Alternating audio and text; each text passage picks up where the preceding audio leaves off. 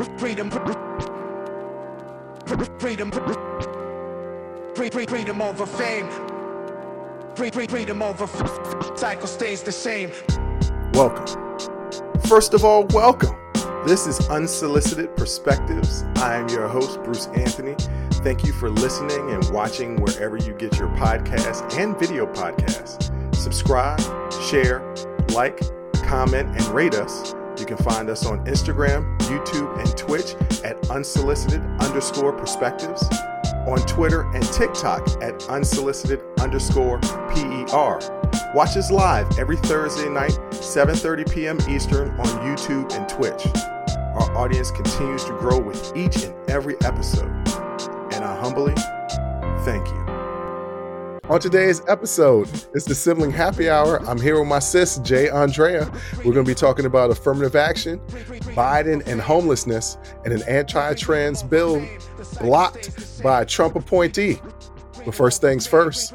Hey there, podcast listeners. It's Bruce Anthony here, and welcome to another episode of Unsolicited Perspectives. Today, I want to talk to you about something that's been on my mind lately, the importance of staying hydrated and taking care of ourselves. Whether it's prioritizing our health and wellness, or gearing up for festival seasons, or just gearing up for whatever season or time of year, there's one brand that's been my go-to for all things hydration, Liquid IV. Speaking of health and wellness, let's dive into how Liquid IV can fuel your well-being.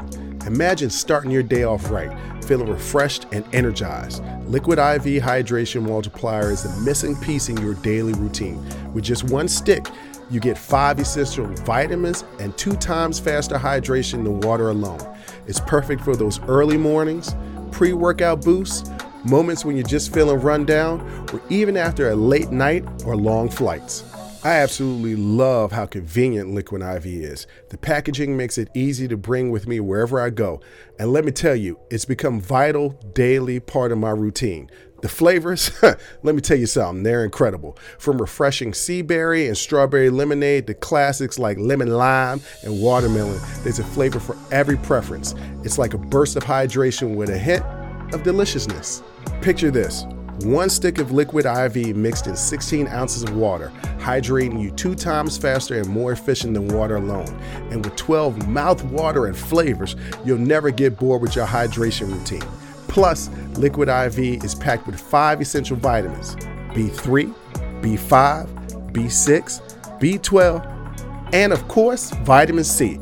It's also made with premium ingredients, non-GMO, free of gluten, dairy, and soy. This is hydration at its finest. But it doesn't stop there. Liquid IV believes that access to clean and abundant water is the foundation of a healthier world. That's why they partner with leading organizations, finding innovative solutions to help communities protect both their water and their futures. It's incredible to know that Liquid IV has already donated over 39 million servings in 50 plus countries around the world. They truly walk the talk. Get 20% off when you go to liquidiv.com and use code UNSOLICITED at checkout. That's 20% off anything you order when you shop Better Hydration today using promo code UNSOLICITED at liquidiv.com. Remember, folks, taking care of ourselves should always be a priority. So why wait? Head over to liquidiv.com, pick your favorite flavors, and experience hydration like never before. Stay refreshed, stay hydrated, and keep rocking those unsolicited perspectives.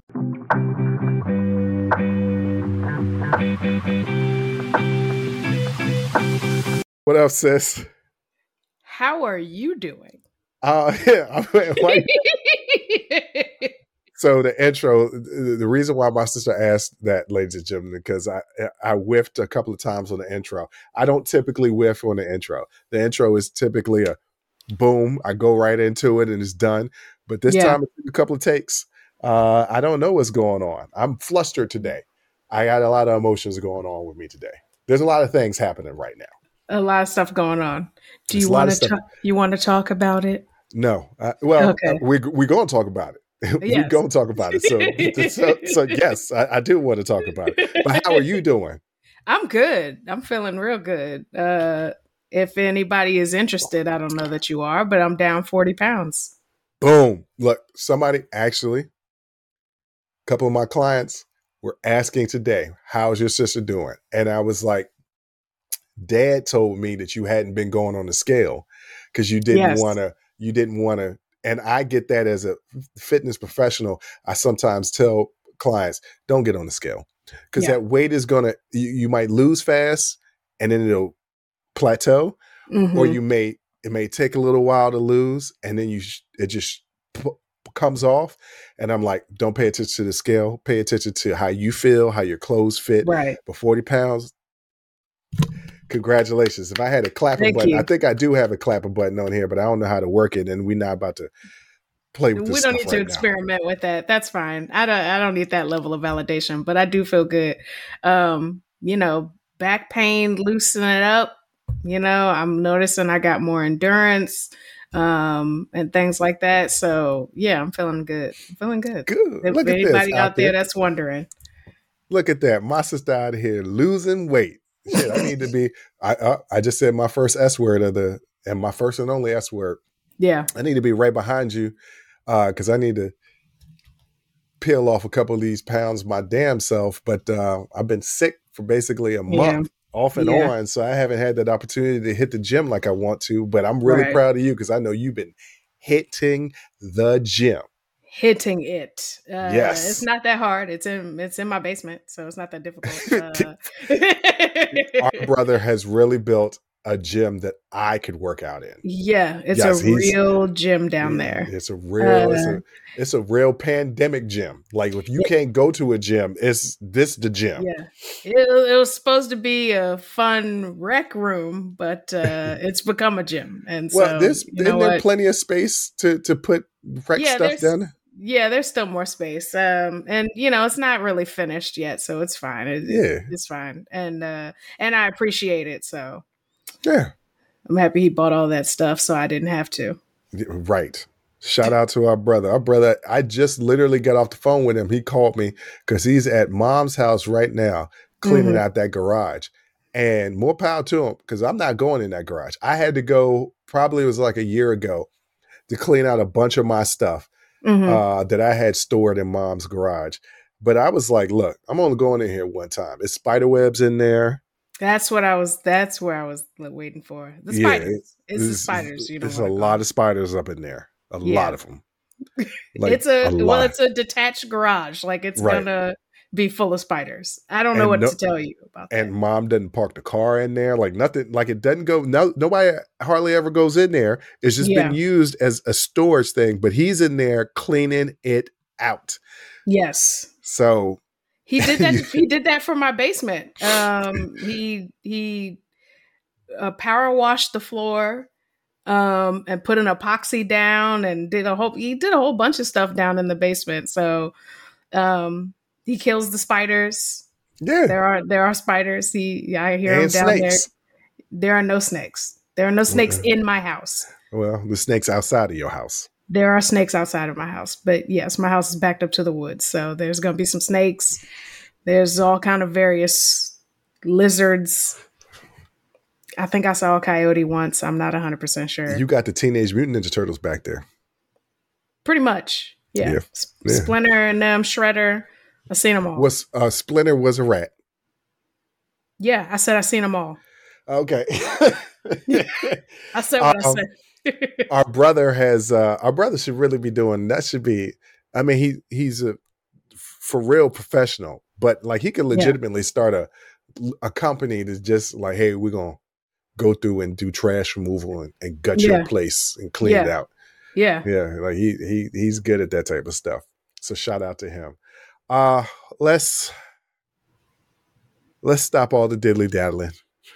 What is your obsession with the word dilly dallying? I don't know. This is now the third time I think that you've used it. Yeah. And I gotta say I'm not a fan. Well, I'm just showing my age. That's all. Yeah. I'm embracing my age. That's what it is. You're not old. I'm not young. No. so I don't know what I am, but I'm just alive. There's an age where you're not old, you're not young, you're just kind of alive, and I think that's where you're just an adult.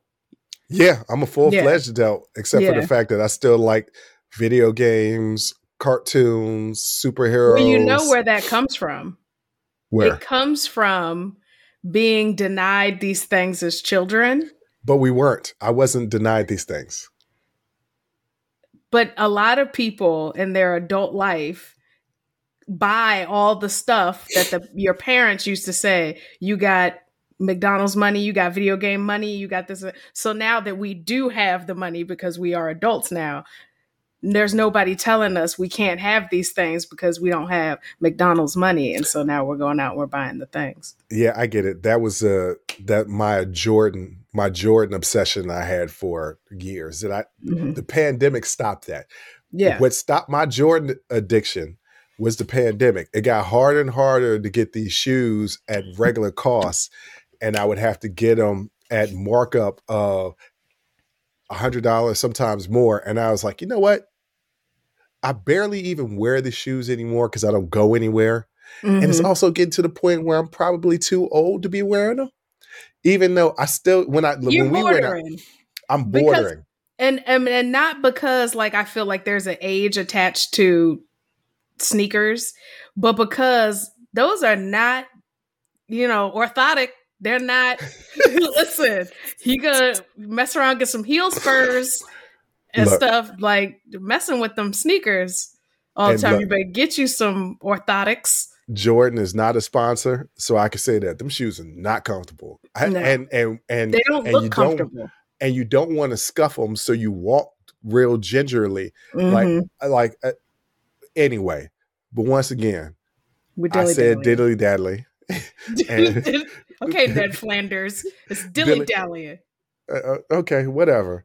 Let's get to the major announcement today. Like I said, we Mhm. filmed the episodes on Thursday. It airs on Friday. And the major episode was basically Supreme Court striking down affirmative action Yes. as far as being used for college admittance. Yes. So, according to the Washington Post, the Supreme Court on Thursday held that race conscious admissions programs at Harvard and the University of North Carolina violate the Constitution's guarantee of equal protection. This is a historic ruling rolling back decades of precedent. And I think it's time we start investing in our HBCUs, y'all. Like, we got some strong HBCUs that are really churning out some amazing graduates. I went to one for 1 year. Yeah, But it was 1 year. it was 1 year, and then I came home for various reasons. But we need to start investing in our HBCUs. And I'm interested to see what effect this will have on particularly white women. It won't have any effect on white women. None. Because it wasn't only the race part of affirmative action was struck down, not the gender That's part. right. So So this was specifically to disenfranchise Black and Latinos. Well, so ladies and gentlemen, my sister wanted to talk about this issue, and it is an important issue. I want somebody that has a legal background who is unbiased to come on the show to really break down the legal aspects of what's going on here. Because it's complicated. It's extremely, extremely complicated. And we truly don't know what the impact will be. My question is there really going to be an impact on, and you can, when you have the show with your expert, is there really going to be an impact on private institutions? I think when I have that show, when I find the right lawyer, and when I have that show, you should be on, because you have very strong and good questions to ask about this. So let's not focus on the legal aspect of it. Right. Let's focus on the societal aspect of it. Mm-hmm. So, and let's get to the heart. Let's get to the heart of the issue. And there's several different aspects that I just want to bounce off with you. I got a feeling that this segment is going to run long, and that's okay. Bear with me here, ladies and gentlemen. There's a couple of different ways that I want to attack this argument. I'm going to first start with Clarence Thomas. Okay. He was second in running and writing the dissent. Mm-hmm. And I think it's important to understand his thought process in a lot of things that he does. So in his autobiography, My Grandfather's Son, Thomas says his degree from Yale Law School, he graduated in 1974, was Mm-hmm. never taken seriously because of affirmative action. He harbors a lot of Resentment. resentment, animus towards affirmative Mm-hmm. action because once he got that degree and he's going to law firms for interviews, he got a lot of backlash from white people saying, well, you're obviously not this smart. Mm. You didn't get, obviously you got these grades because of affirmative action, which And that's a affirmative real action, thing that happens. That's a real thing that happens. it is a real, it happens. It happened It's to me at it's the the whole University of Maryland. it's the whole point of them bringing the case to the Supreme Court. Well, I'm going to get into Is that in a yeah. minute because there's a lot of people just think there's a lot of behind the scenes stuff going on with this suit. But let's just focus on Black people and affirmative action. Mm-hmm. You went to Maryland. I went to Maryland. I remember distinctly people asking me at Maryland, so like, are you here because like on an athletic scholarship or something? Mind you, Mm-hmm. yes, I am tall compared to the average human being, right? Mm-hmm. I am tall. But at the University of Maryland, I'm the same height as, shout out to Steve Blake, who was a friend of mine at the University of Maryland. Randomly met him like the first week of school in the lunchroom, just asked him and Drew Nicholas, hey, can I sit here and eat with you guys? And found out that they played on the basketball team. Mm-hmm. They're my height. They were Yeah. guards, small guards. Steve went on to have a good career in the NBA, really solid player in the NBA. But when you look at it from the standpoint of, did I play there for athletics? I'm a small guard in Yeah. collegiate and NBA. So to a normal person, I'm tall. But in the grand scheme of things, if you're looking at athletes on this campus, I'm not big. No. You're asking that question because I'm Black. Now, white people will say, because I've brought this up before, and it was like, why do you think they just said it because I was tall? No, because I'm normally tall. If I was 6'8", 6'9", Yeah. okay, I get it. If I was as big as I am now I'm built like a football player. But back then, like I was 200 pounds soaking wet. Like I was not big, right? So Mm-hmm. I didn't look like an athlete. Well, maybe I did look, I always have an athletic build, but no, they didn't ask me that because I look like an athlete. They asked me that because I was Black, because there's specifically white people asking me that. And white people, specifically because just like the term woke, just like social programs like welfare, food stamps, housing support has been co-opted by rich white people Mm-hmm. of saying that this is something that minorities use. These are entitlement programs. They use those words specifically, Yeah. entitlement programs for them. Which is statistically untrue. Statistically untrue, but it's that narrative that they use. Yeah. So they use the narrative of affirmative action to basically mean quotas, which they're two completely different things. Quota Mm-hmm. is not a thing. It hasn't been a thing for a very, very long time. Quotas is Correct. there is no token Black person in a corporation anymore or in a school. That isn't a thing, and they equate that to affirmative action. So white people are thinking, well, if that's the case, then that spot's being taken away from me, and I'm more deserving of that. Mm-hmm. So that's the reason why they say, and mind you, I'm not saying all white people are like this, but in this particular argument, Yeah. this is a white person We're based argument. talking about political white. Yeah. That's their point of view. Like, oh, this is a spot that should be mine that's taken away, which should not be yours. And the merit of which this spot has been not given, taken by a minority. And when I mean taken, not literally taken from you, taken as they gripped it and they grabbed it from your clutches because they were so exceptional that that universities had no choice but to say, no, we got to let this dude in. Mm-hmm. We got to let this female in because they're exceptionally better. Look at where they came from. But that's been the argument. Yes. And That's been the that's been the narrative that's been narrative. painted. That's Yes. been the narrative. What do you think about what I just said as far as looking at it from Justice Thomas' perspective, where he was just like, see, they use this against us? I think honestly, and my stomach is churning as I say this. I think that's a fair point. However, that's a fair point on an individual standpoint. But what we're talking about is a political issue. And again, this is somebody taking a political issue and personalizing it. Mm-hmm.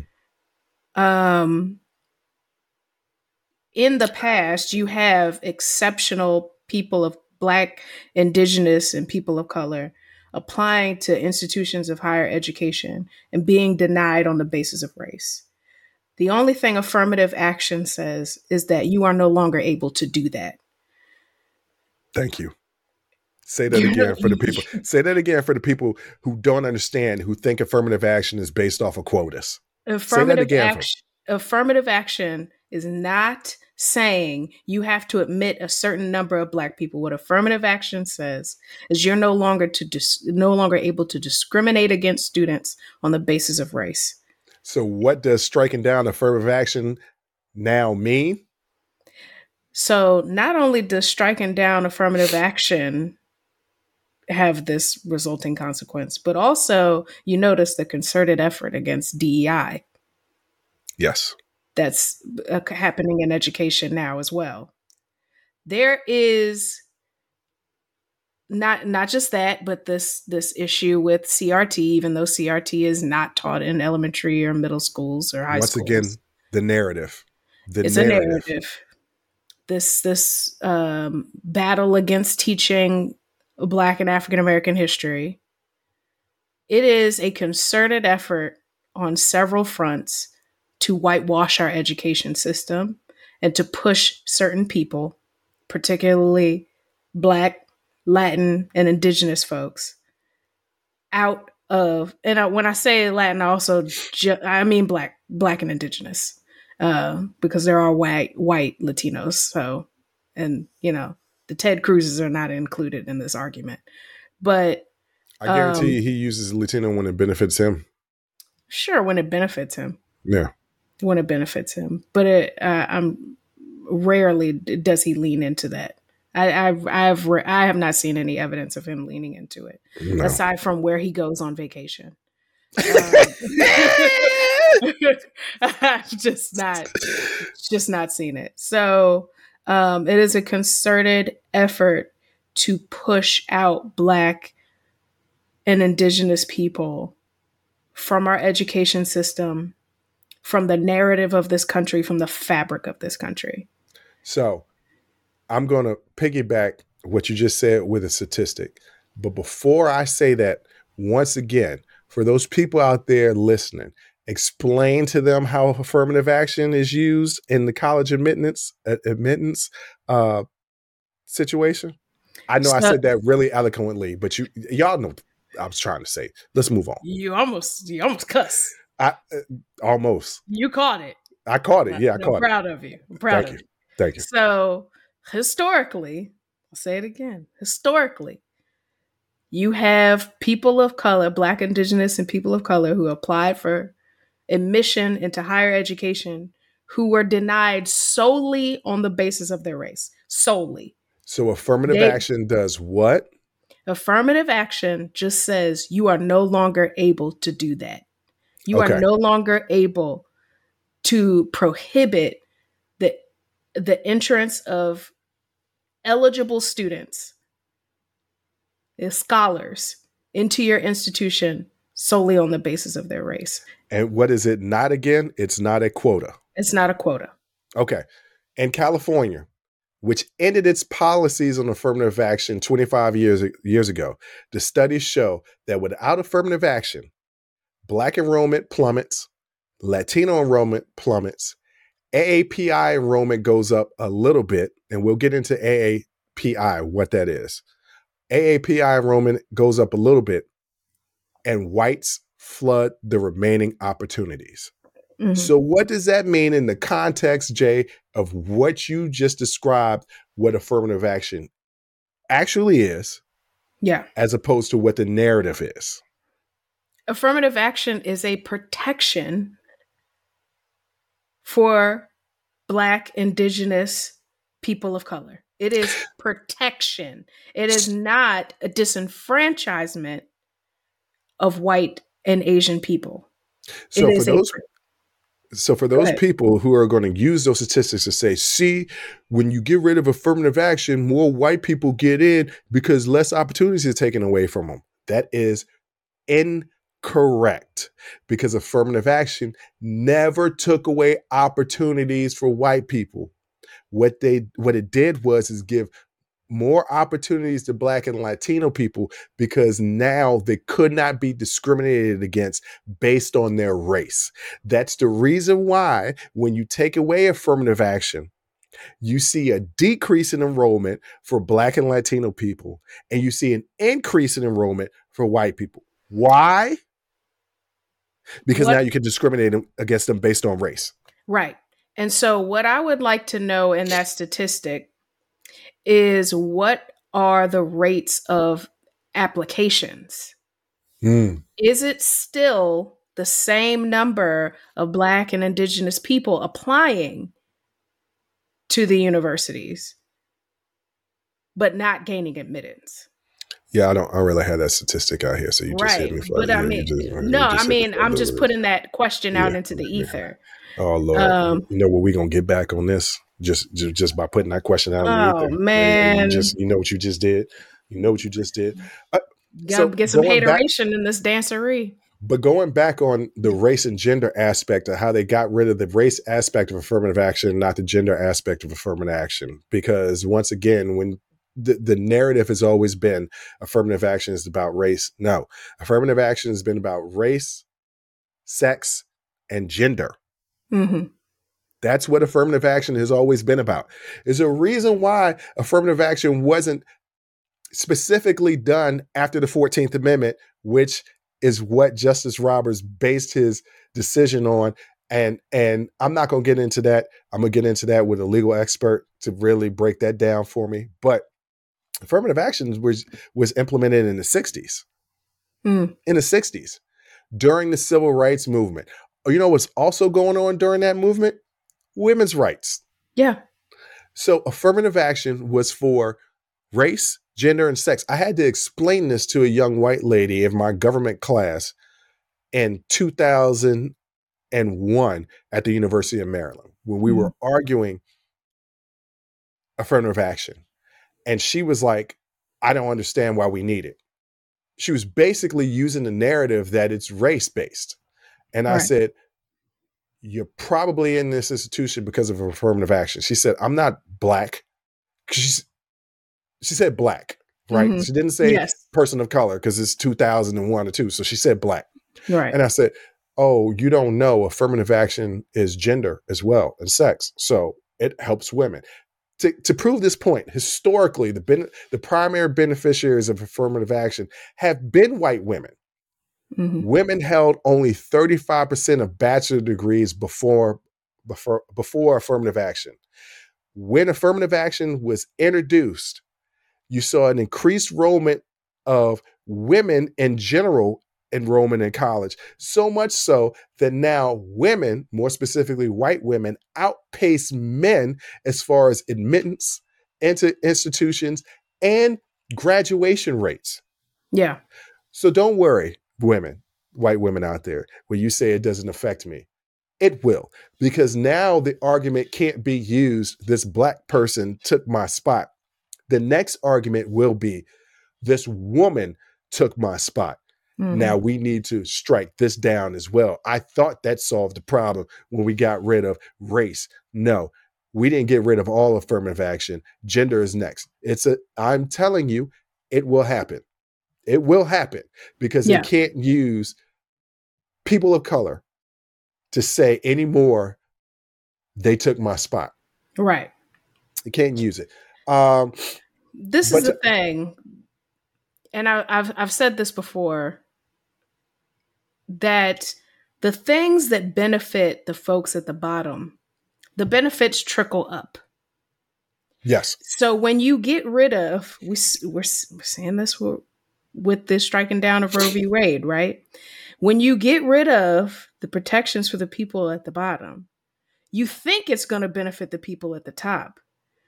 But what you're going to find is that the people at the bottom are the base, they're the foundation. And if that erodes, the whole house of cards comes down. mm-hmm. So this will have a much larger effect in the long term than they think it's going to have. Yeah. And so we going to sit back and watch and kiki, because at the end of the day, Black folks, Indigenous folks, we going to be all right. Like, we're going to be here. We're going to be here. We are not going anywhere. And we are going to keep excelling. We are going to keep thriving in spite of, listen, hey, we used to be enslaved in this country. Mm-hmm. Do you really think that this is enough to slow us down or to take us down? It's truly not. Can't nobody hold us down. Oh no. Oh no. Because we got to keep on moving. Look, you would think, but this is also the fear, right? Mm-hmm. The fear by people that look at this, and ladies and gentlemen, I cannot stress enough. I have to keep reiterating: we are not attacking all white people here. We're not. I'm specifically attacking white people at all, because I'm attacking this specific. This wasn't brought by white people. Nope. It was brought by white people. It was behind. Yes. Yeah. Well, behind the scenes. Well, you and I know that. All right. Look, ladies and gentlemen, this segment is running long. I'm going to end it with this, and we're going to continue on with this in the second segment and then get to the other stuff. But this is what I will say before we end this segment. I'm not attacking all white people. I'm attacking white supremacy. I'm attacking white supremacy, and I'm attacking rich white people. Because if anybody studies the history of this country, rich white people have always pit others against others. Mm-hmm. When we think of the term white is an American term. Yes. White was not established in the European countries. No. It was established here in America as they settled. Mm-hmm. Right? When you were over in European countries, you weren't white, as they black, colonized. Yeah, right. When you were over in European countries before America was discovered, for those people watching on YouTube, I'm putting that in quotation marks because people was already here in America. Before America was discovered, there was no white. You were British or French or Italian or Moroccan. Like, that's what you were. There wasn't a color thing. A color thing established itself here in this country in the 1600s. It was established basically in Virginia during the Bacon Revolution. Now, I can get into the history of Bacon Revolution, but y'all just Google it because it's going to take too long to explain it. But basically, this is basically what happened. Black people and indentured white servants joined together to start a revolt. Mm-hmm. When you read about who they revolted against, you realize how rich white people will pit minorities against each other, because what they were really doing were attacking Native Americans and running them off to steal their land. But it scared the hell out of rich white elites to realize that enslaved Black people and white indentured servants could join together to revolt against a class of people, right? Mm-hmm. Mm-hmm. Because maybe, just maybe, they could revolt against them. That's when they established what white was. Right. Okay. And then they started to do away with indentured servitude and ramp up slavery to put a divide between what was white and what was Black, saying basically white was superior Black was inferior. So it Right. didn't matter if you were a poor white person, you always felt that you were more inferior than a Black person, despite the fact that when Black people were freed, poor white people and Black white people were in the same boat. They had more in common than poor white people had with rich white people. Yeah. But rich white people always had the narrative to say, well, you're white. You're better than them. They're taking your jobs. Does that sound familiar? Does that Yeah. sound like what's happening right now with the invasion? Once again, quotations, with the invasions of migrants. They're taking your jobs. They're not Mhm. taking your jobs. No. Rich white people, once again, are telling you what the narrative is. So I'm not attacking white people.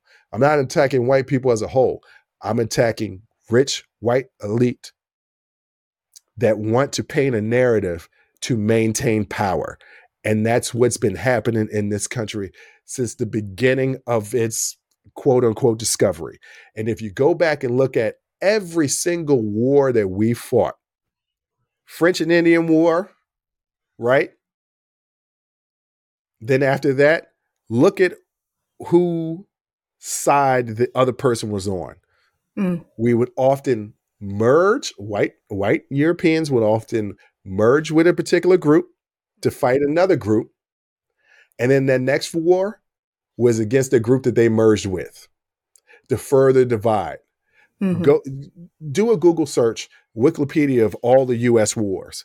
And it's they were our partners once, now we're fighting against them. They were our partners once, now we're fighting against them over and over and over and over and over, all the way up to the Civil War. And ladies and gentlemen, we ain't done with affirmative action. We will continue on in the next segment. Quit being born with your lazy ass, just eating dinner and watching TV every night.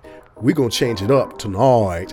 Next time, pull out a Wongo puzzle and enjoy the conversation and fun that happens when people puzzle together. Wongo is a perfect balance of good challenge without being so hard you stop talking to each other and leave your family forever. I know I'm close to that almost every time me and my family get together. Trust me, once you try Wongo, you'll never go back to that boring, old-ass jigsaw puzzle. They are 100% wooden pieces, so they'll last forever. Each piece is hand-drawn, so no two pieces are the same, and you'll discover some fun whimsy pieces as you work through it. They come in a custom wooden box, which is perfect for storage and gifting. With stunning designs and unique shape, Wongo puzzles are a cut above the rest. I love doing the snow globe puzzle myself. It was great to pull out a puzzle and be done in a night and not have to worry about it being on the table for a week. Well, not on the table, on the floor. And definitely not for a week because crypto would mess it up. So what are you waiting for? Go to wongopuzzles.com and pick your puzzle today. And be sure to use the promo code UNSOLICITED to get 10% off your order. This is the most fun you've had with a puzzle, guaranteed, or your money back. Go to wongopuzzles.com and use code UNSOLICITED to get 10% off your order and get puzzling right now.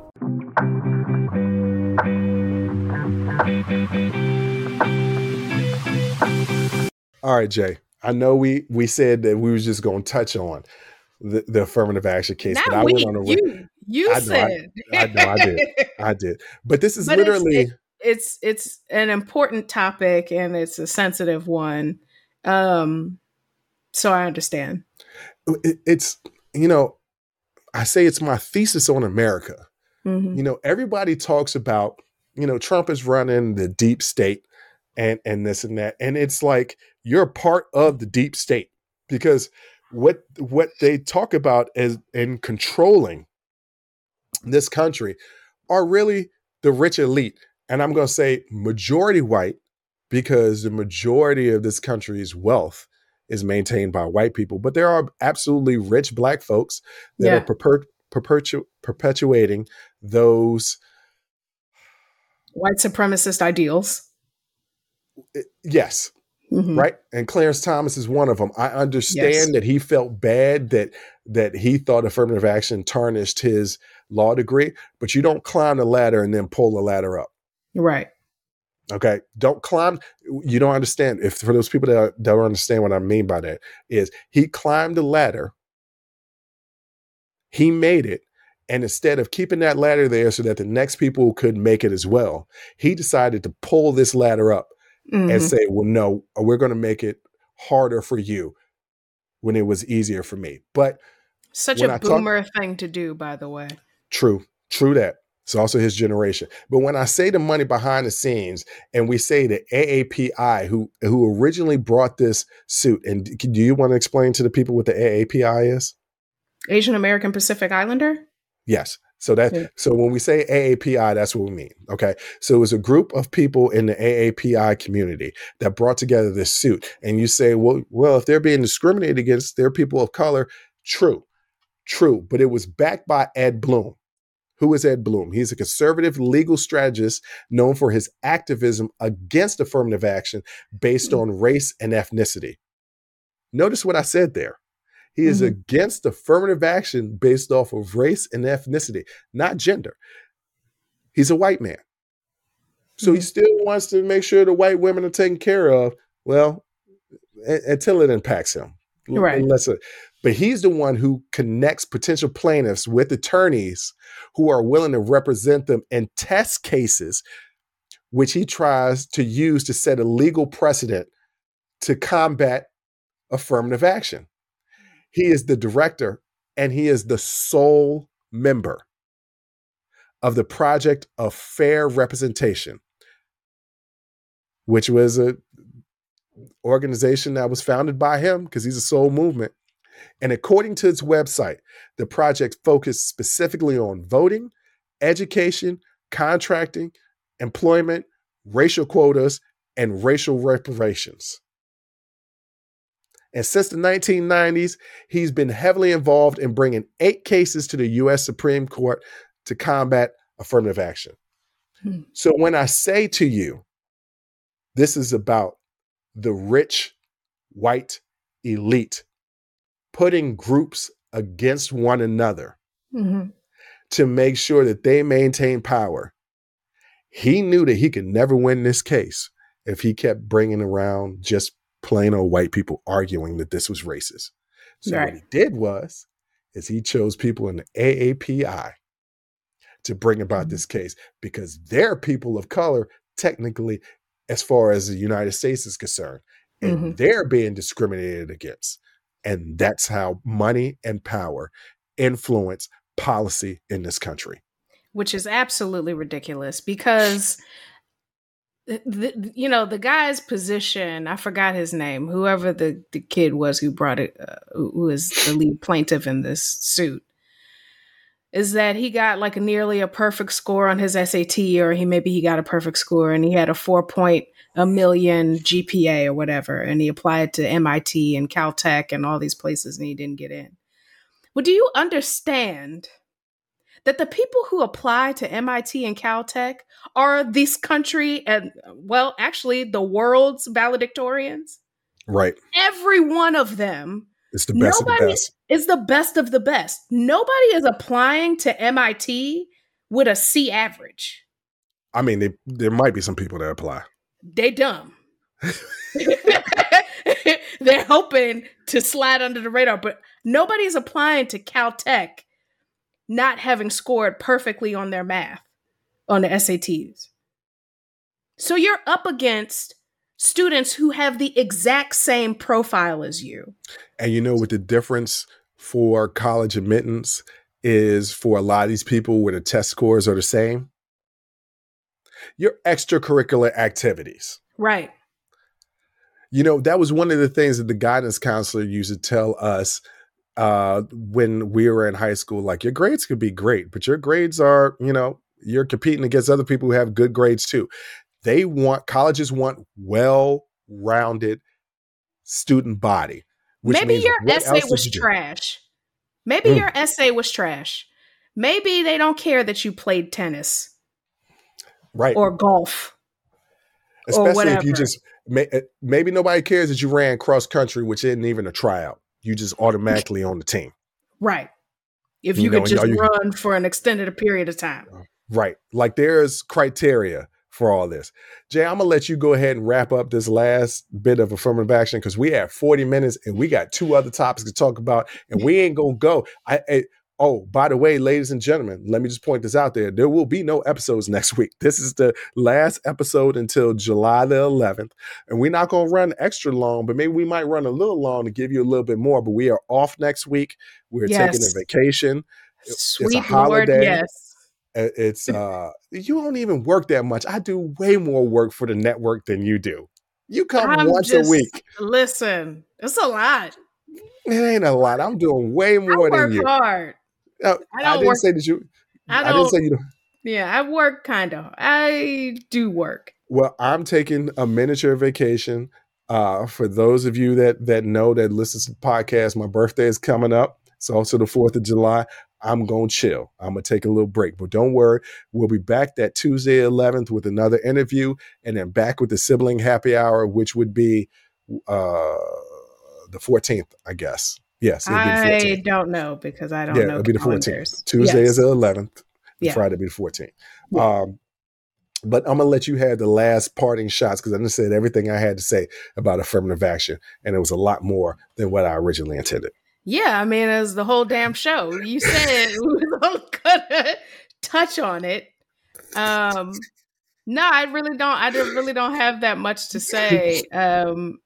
But the true test will come with these colleges and universities, and that just because you don't have the law hanging over your head doesn't mean that you should change anything about your admissions policies.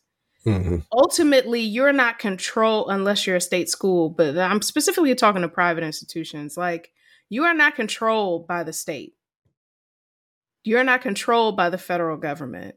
You can still say that we are not going to use race as a determining factor to exclude people.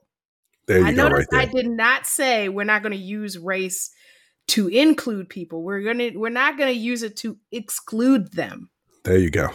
Preach. And if you notice that you're still getting the same number of applications from Black and Indigenous students, but the enrollment numbers aren't matching the spread of the data from the number of applications. If you notice that your student body is no longer representative of this country as a whole and the way that it looks culturally, then you need to decide what kind of institution you're trying to run. Hell yeah. That's all I have to say about that. Preach. All right. We're not going to do a segment break. We're going to roll right into homelessness. Yes. The Biden administration announced more than $3 billion in funding to tackle homelessness with a focus on veterans. Yes. I have a lot to say about this, but I'm going to let you take the lead on that since I talked so much about the affirmative action. No, go ahead. Well, no, I mean, I guess I don't have a lot. This is cool. Like we always say, support the troops. Yes. We always say support the troops, but when people say support the troops, it's just giving more money to the actual military and not actually supporting the veterans. And this is good because I read something last year that the VA got something like 2,400 people veterans that were homeless in the homes, and there were still like 400 people that. For 24,000, mm-hmm. And it was like 421 actually was homeless after a year or something like that. But still, it was getting these veterans out of being homeless. And if you talk to homeless, if you don't step over them and actually acknowledge them, you'll find out a lot of them fought for this country. A lot of them are veterans. Yes. A lot of them. Well, the VA actually said that they're on track to rehouse 38,000 veterans this year. That's right. So, beautiful. The funding is going into supporting rehousing efforts. They have a housing first priority, right? Their main priority is to get veterans housed and then follow up with support services or what they call wraparound services, which is healthcare assistance, substance abuse assistance, counseling, job training, because what they found is those support services are much cheaper once the person has already been housed. Mm-hmm. And in my opinion, it's easier to keep them in permanent housing if you're providing these support services. So Right. the funding is going towards rehousing, but it's also going towards things like rental assistance, like I said, these support services. It's funding for legal services to represent homeless populations and like renter tenant disputes, job assistance, things like that. So it's really going to be a comprehensive approach, because when I was first reading about it, my concern was, how are they going to address the mental health and addiction aspect of Mm-hmm. homelessness, especially among the veteran population? But they are making a concerted effort to also include these wraparound services. And there was actually, through these programs, through HUD and the VA, a 55% reduction in veteran homelessness in 2010. Of course, it stalled under Trump. But Trump supports the troops. He does not. Well, I guess, maybe he supports the troops, but when you're no longer a troop and you're a veteran, right, then he don't give a damn. but I guess I can't make a judgment about that. I never thought of the wording of it. Support the troops. Mm-hmm. Like, they support you when you actually fight. When you are a troop, yes. But when you ain't fighting no more, they don't really support you. Nobody really. The only person I know that's out there really fighting for veterans, John McCain, who's no longer fighting for veterans, but he was. Right. Rest in power. John Stewart. If your name is John, you out there fighting for veterans. You out there. You out there. But there's a renewed push under Biden. Biden actually has a goal. It's called All In, the Federal Strategic Plan to Prevent and End Homelessness, through the U.S. Interagency Council on Homelessness. He has a goal, a very lofty goal, of reducing homelessness by 25% for all Americans by 2025. Mm-hmm. So it's a lofty goal. It's lofty, but it's very encouraging. But this goes back to our conversation on homelessness. I don't remember if it was the last episode, if it was 2 weeks ago, but when we were talking about homelessness, you were saying, you got to pump money into this thing. You got to pump resources into this thing. And here is President Biden pumping money and resources into this thing. And I like the way that they framed this, right? Like, let's look at the political way that he framed this. In order to get $3 billion, allocate $3 billion of funds, especially when we were just in a budget fight a few months ago, right? Right. To order to allocate this amount of money, he specifically first thing he says is veterans. Yes. Veterans. And then in the back end, he is like, all homelessness. Right. So when you say something like, hey, we're going to help veterans, who the hell is going to say, well, no, I don't agree with that? It's very unlikely that you'll have a partisan fight. Right. When it comes to veterans. But don't let me like sugarcoat that. We absolutely I don't like to put hierarchies on who should get help first, but like, I'm one of those people. If you fall for this country, you did something that I'm not capable of doing. Oh, I'm capable of doing. I'm not willing to do it. Yeah. You come home, there should never be any reason why you should be homeless, on food stamps, on assistance of any needs. The government should be taking care of you. Yes. So when he says veterans, everybody is on board. And then he slips in all homelessness. and only a career politician could really, really get that, because some of these young politicians was like, we need to end all homelessness. And you can make that a partisan issue. But when you say veterans, if you attack veterans in this country, you're automatically a pariah. So that was some smooth look. Y'all might think Joe is old, and he is, but he's still kind of sly. Yeah. He's still kind of sly. Yeah, because you have some conservatives, including ones who were appointed under Trump, who believe that housing is an entitlement, is not a right, and Yeah. so you got to be slick about it, You old gotta be. Joe. Oh, Joe. They Be slick used to about call it, Bill Slick Willie, but we might have to call Joe Slick Joe. Slick Joe.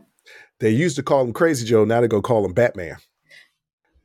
Okay, that's a reference from a movie from the 1980s starring Morgan Freeman.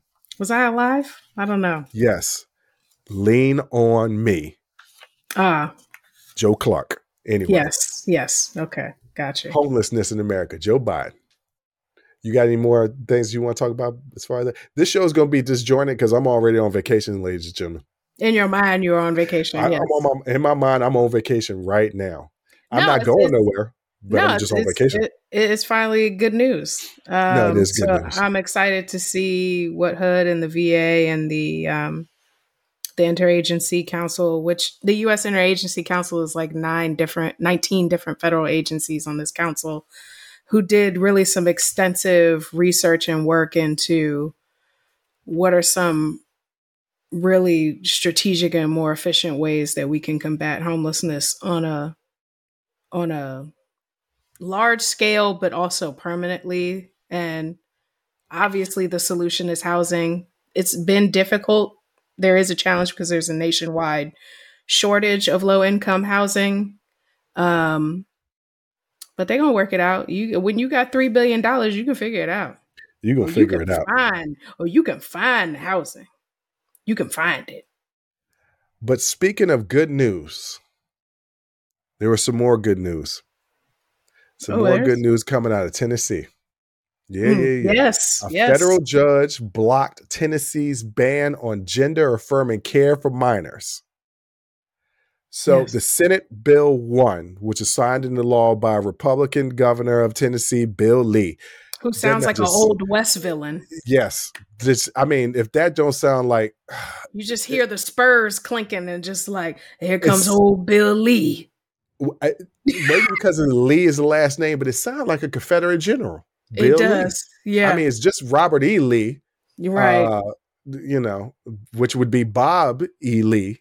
Yeah. But Bill Lee, same thing. Maybe it's just a cousin or whatever. Sounds like a villain. So he signed the bill in March to take effect in July and was sued by the ACLU. Look, let me tell you something. The ACLU is out there doing things. They sent me an email earlier asking for a donation. I'm gonna send them some money because they out here fighting a good fight and they need our help. So basically, the judge struck down the law which was going to prohibit healthcare providers from performing on a minor or administering to a minor a medical procedure if the performance or administration of the procedure is for the purpose of enabling a minor to identify with or live as the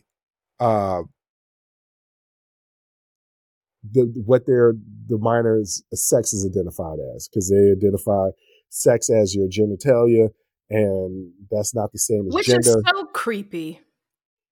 It's so creepy. Hey guys, how about we stop categorizing people by their genitals? Stop thinking about people's genitals. It's weird.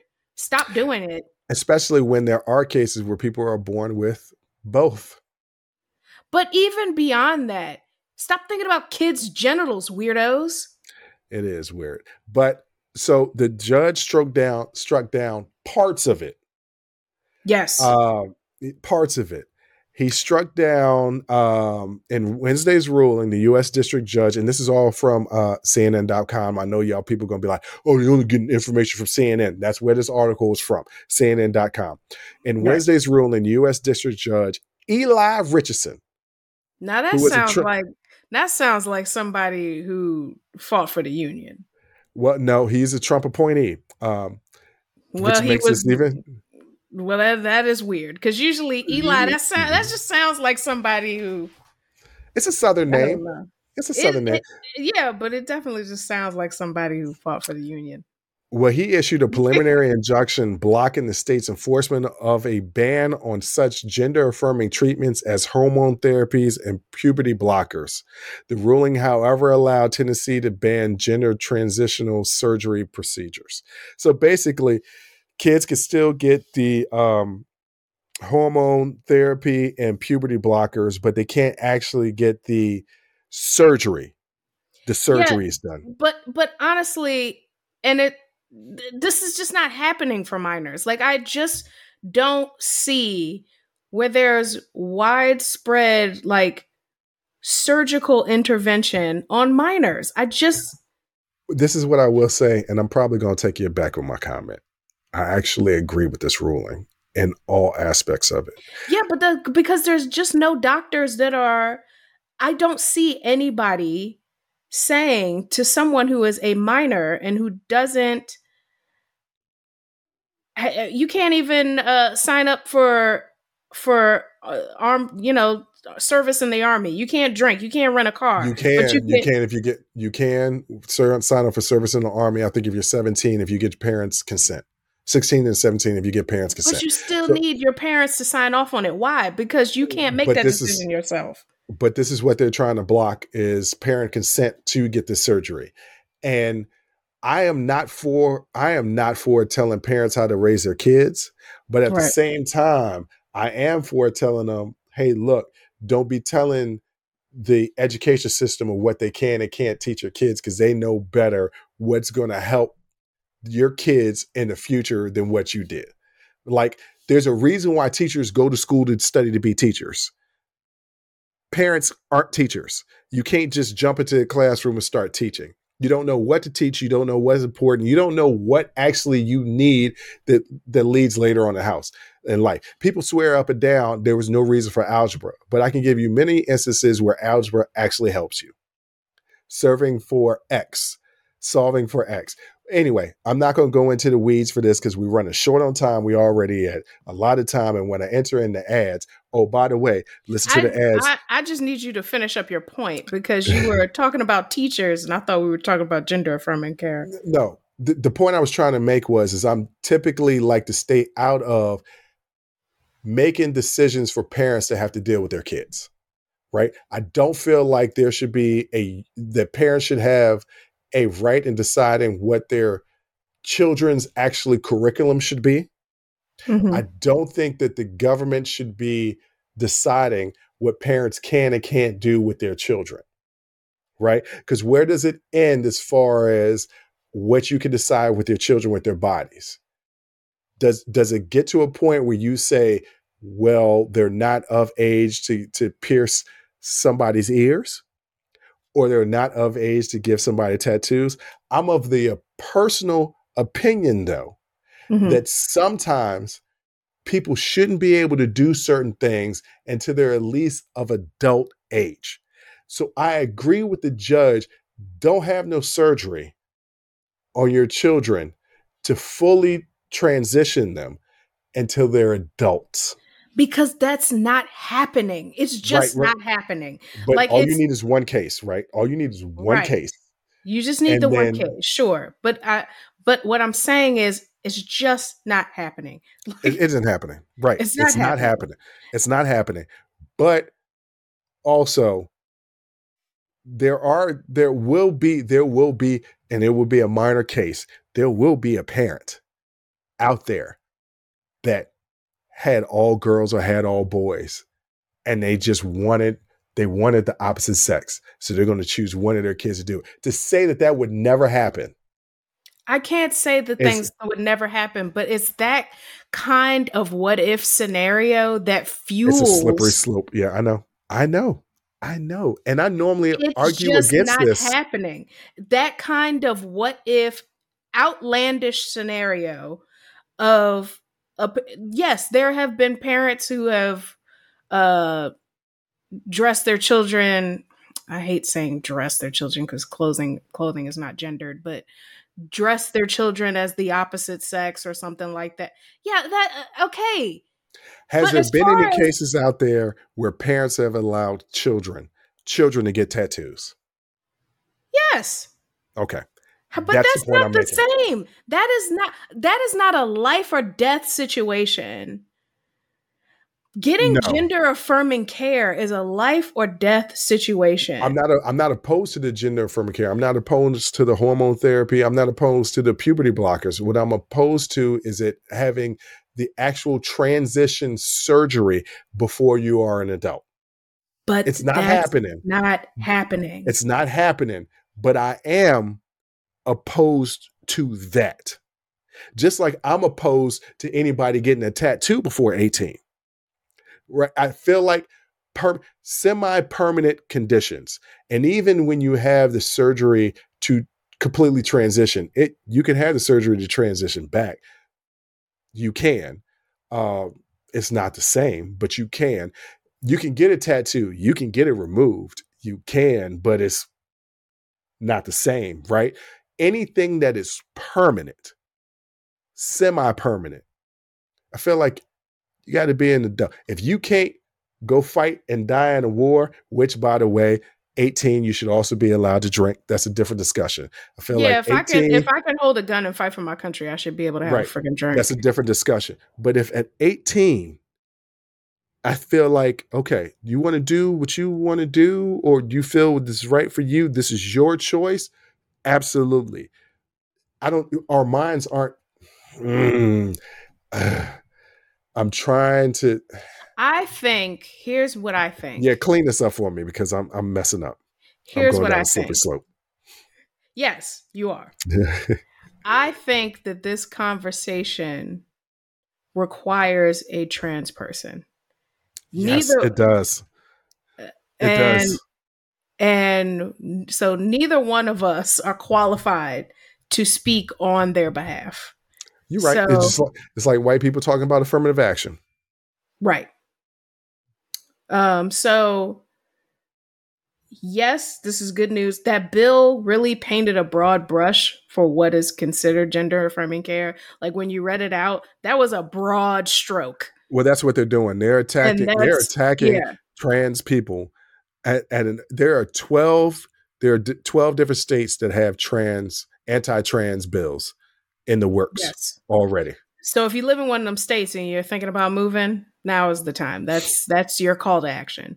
But There's a lot of people that go ahead. I think the judge was smart Mm-hmm. in in blocking the ban for gender affirming treatment, which is actually happening Mm-hmm. That is. and is actually necessary. I was And just bringing up the fact. My argument was that people should not make a choice that is permanent or semi-permanent and until you're like 18. I think that is between that person, their healthcare professional, and their parents. Yes. I mean, there's exceptions to every rule, right? Right. But I'm just But saying, just in I think generally if speaking. we're talking about protecting children, we also have to talk about the increased rates of suicide among trans and gender nonconforming and non-binary children who don't get a chance to express their gender identity the way that they want to. Yeah, you're right. We really need a trans person Yes. on here so that they can explain to me if you get the hormone therapy and the puberty blockers, what is your emotional state at that point? If you haven't, before getting the actual surgery to completely transition. Well, what you have to also understand is that a majority of trans people do not surgically transition. That's true as well. That's not always the end result of that journey. So Well, again, like I said, this conversation requires a trans person look, to speak. if you're a fan of this show and you're a trans person, please contact us, please, because I have been speaking about trans rights, but I have. This is a crass way of saying it, but I have no dog in the race. I'm just a supporter, but I'm not trans. I actually don't know anybody that's really trans. Mm-hmm. I don't have any trans friends. So contact us. Come on the show. explain to the audience what it is your life is like so that we can all get a better understanding of this. Right. Look, I will put you on the show. I will put you on the show. Because I want to learn. I want to understand better. And if I'm wrong about this 18-year-old thing, and you say, well, this is the reasons why, Jay, I would be like, oh, I was wrong about that. Okay. Yeah, no. Okay. That makes more sense to me. If I'm wrong, I'm wrong. I'll admit it. I'm not one of those people who believes that they're right all the time. I believe I'm right the majority of the time, but not all the time. So yes, I want to learn. I want to bring you to my audience so my audience can learn, because we're all ignorant to things that we don't know a lot about. And I can read, but that's still not as good as getting it from a person that's actually living and experiencing it. Yes. There's no substitute for knowledge gained through experience, the lived experience. So yeah. But this is a good thing. This is a good thing that struck down in Tennessee. Yes. In the South. Yeah. And how you spell the South on that one, Alan, is SOUF. F. Yes. South. Yeah. But on that note, Jay, you got anything else you want to add to this? No, that was all I had in my notes. That was. We had a jam-packed show. It was a good news week. It was a good news day. Everything literally happened today. So we're pretty lucky. We had a lot to talk about. So this is just another reminder that we're off next week, but we'll be back January 11th. Also, Liquid IV. I mean, July 11th, not January. We ain't taking that much time off. Not that much time. Also, get 20% off Liquid IV when you use unsolicited at checkout. Get 10% off Wango puzzles when you use unsolicited at checkout. That information will be in the description section of both the YouTube and both the video and audio descriptions. There are sponsors now, so rock with them. Go and purchase that stuff. Support the podcast. I use Liquid IV. I was about to say hydration IV, but that's not what it's called. No, liquid. I actually use Liquid IV, and it's tasty, and I use it before my workouts. So Liquid IV is the ish. Yeah, I'm just gonna say I use that too in my personal life. But Jay, what do you want to say to the people before our brief vacation? Yeah, we'll see you when we get back. We're going to enjoy this. We are going to enjoy this time off, but we will be back, so don't worry. Yeah, my sister is out here talking like we don't like doing this. No, we love doing this. We love doing this. Yeah, love doing this. But do we also love vacation? I don't know anybody who would say that they don't. Yeah, right. Right. And just by the way, though we will not be releasing any podcasts next week, subscribe to our YouTube page, because there will be a bunch of videos that you can only get on YouTube dropping next week. So if you're missing us and missing some of our content, don't worry. There'll be content dropping on our YouTube page. We went over 100 subscribers.